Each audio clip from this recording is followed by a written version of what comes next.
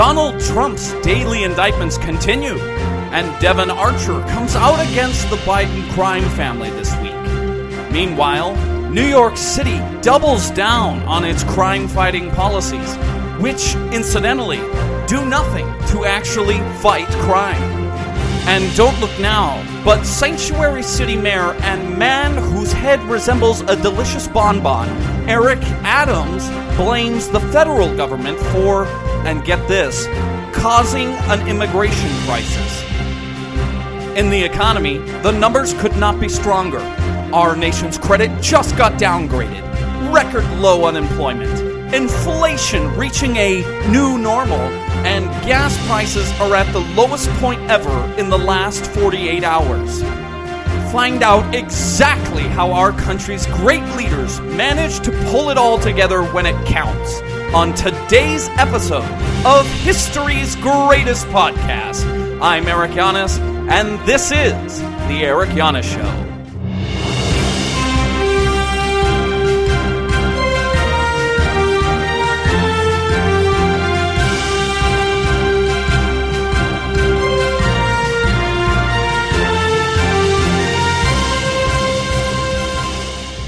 Hello and welcome back. In a shocking development that literally everyone saw coming, former President Orange Man Bad and guy suspected of inciting erections, Donald Trump, has been indicted for what feels like the 100 millionth time. Now, this story was so groundbreaking and was so shockingly surprising that most of us had to do at least a double take on the banner notification before deleting it to get back to watching our cat videos. Trump's latest indictment was over his alleged attempts to overturn the 2020 presidential election.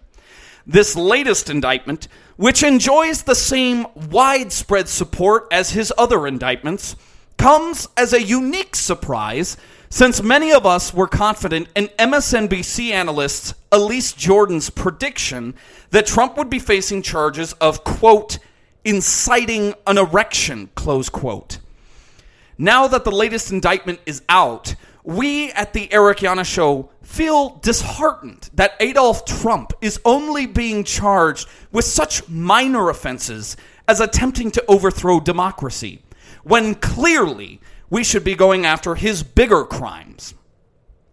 Oh well, we'll just have to wait until tomorrow to see if the next indictment is something bigger.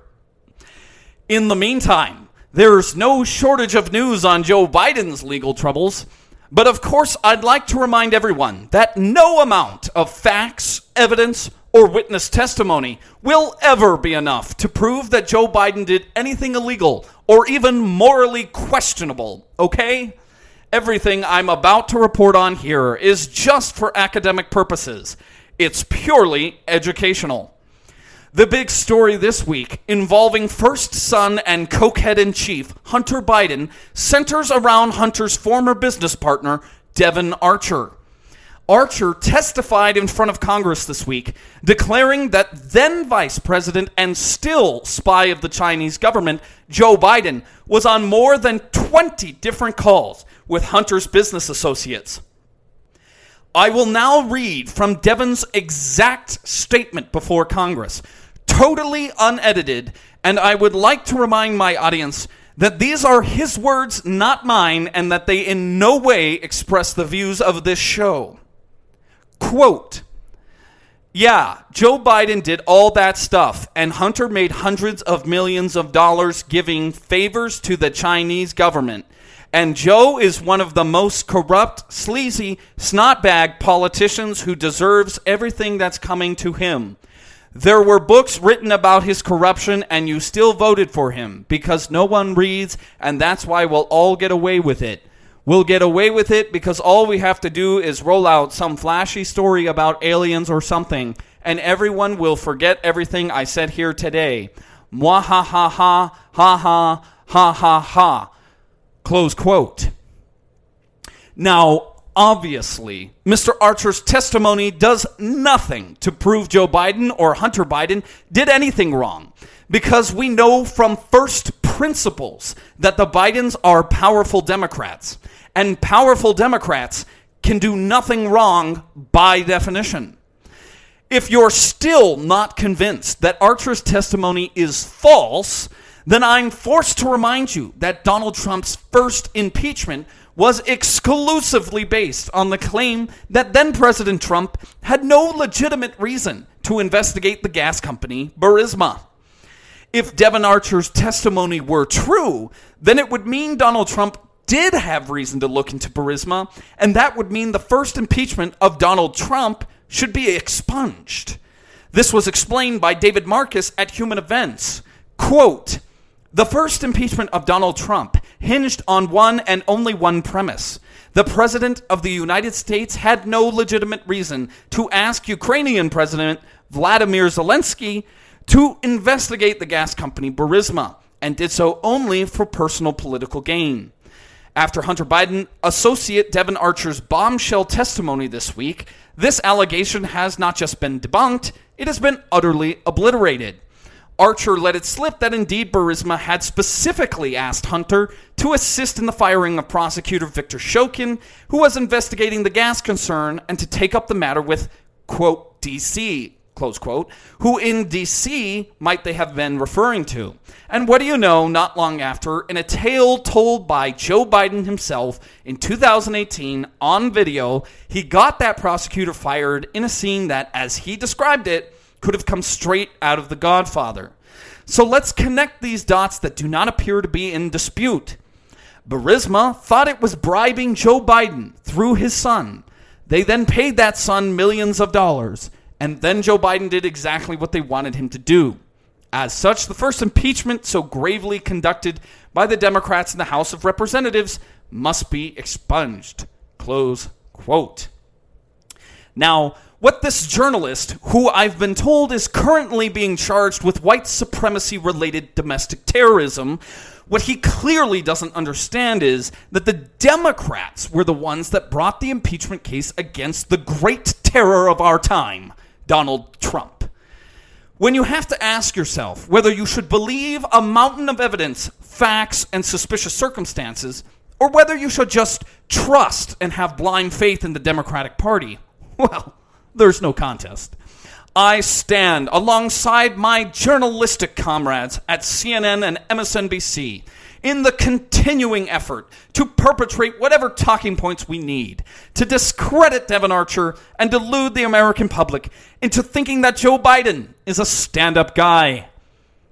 Still, obviously, it took a lot of courage from Devon Archer to testify against a sitting U.S. president and his family.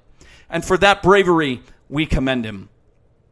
In other news, Devon Archer's funeral is expected to take place later next week, with the Biden family present for their former fallen friend, after his expected sudden accident and or suicide, which Donald Trump may or may not have been involved in. Meanwhile, the most popular presidential candidate in the history of presidential candidates is unpopular, among Democrats, that is. A new New York Times poll shows that more than half of all Democrats believe the party should nominate someone else for the coming term.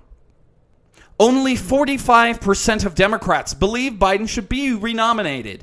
And while that may sound bad, those numbers are actually pretty great, because let's remember that this time last year, only 26% of Democrats thought Biden should be reelected at all. So all things considered, he must be doing something right. However, unfortunately, 54% of Democrats disapprove of Biden's administration.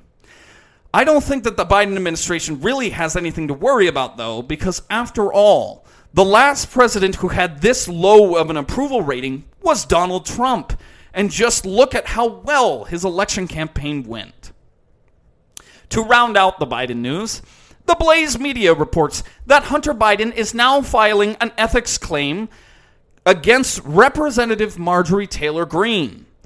The complaint comes after Representative Greene held up sexually explicit photos of Hunter Biden during a congressional hearing, which were pulled off of Hunter's infamous non-existent laptop.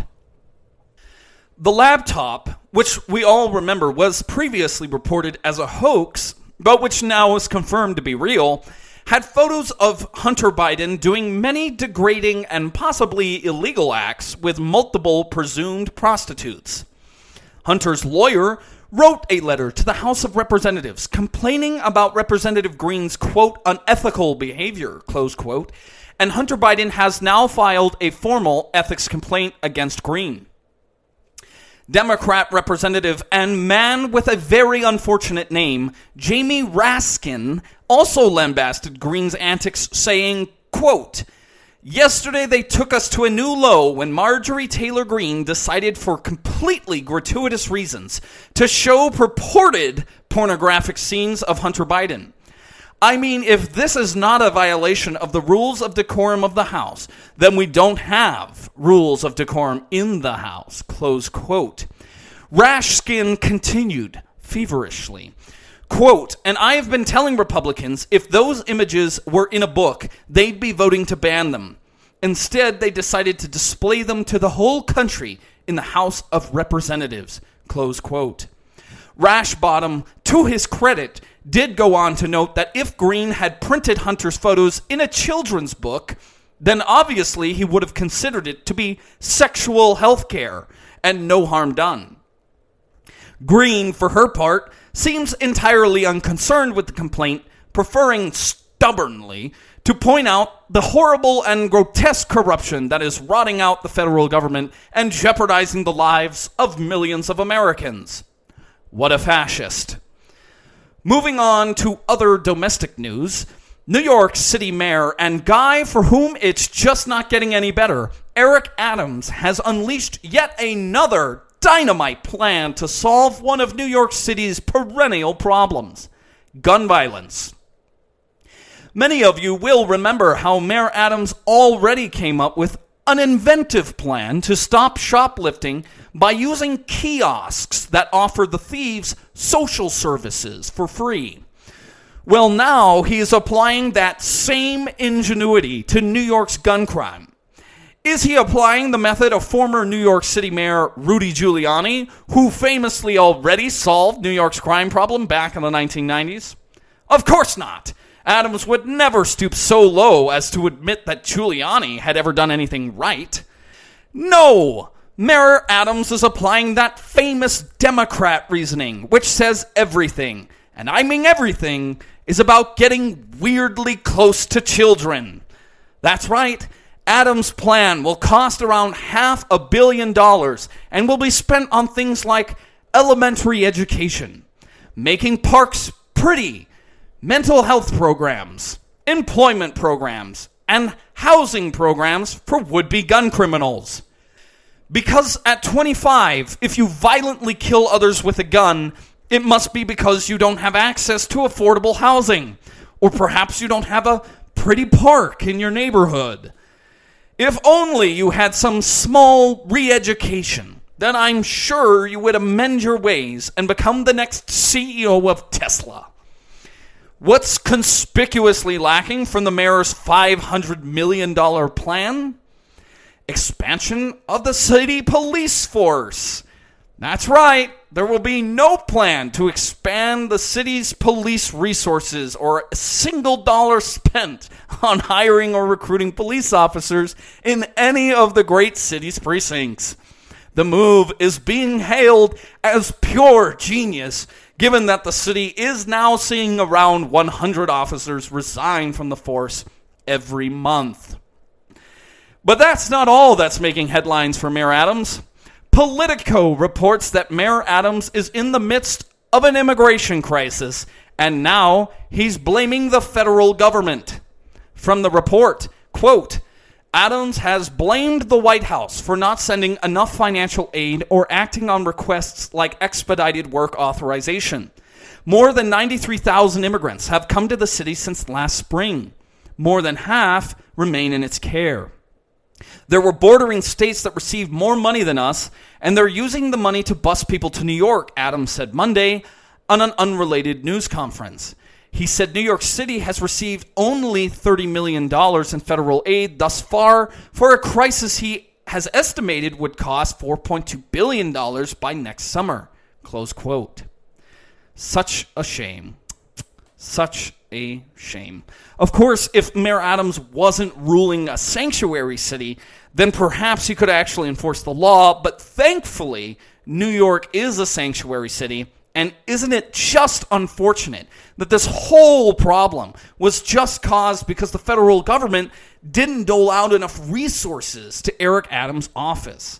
I mean, if Eric Adams had only had more money from the federal government, or more authority too, then obviously this crisis wouldn't be happening.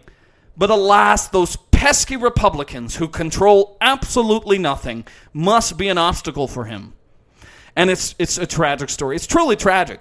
I mean, migrants sleeping on the streets in Arizona or Texas is one thing. I mean, that's par for the course. But when it happens in Chicago or New York City, then by God, it's time to declare a national emergency. Makes perfect sense to me. All right, well, that's everything I've got for you today. I'm Eric Giannis, reminding you that Neil deGrasse Tyson still doesn't know anything about biology or gender, and this has been another episode of The Eric Giannis Show. As always, thanks for listening.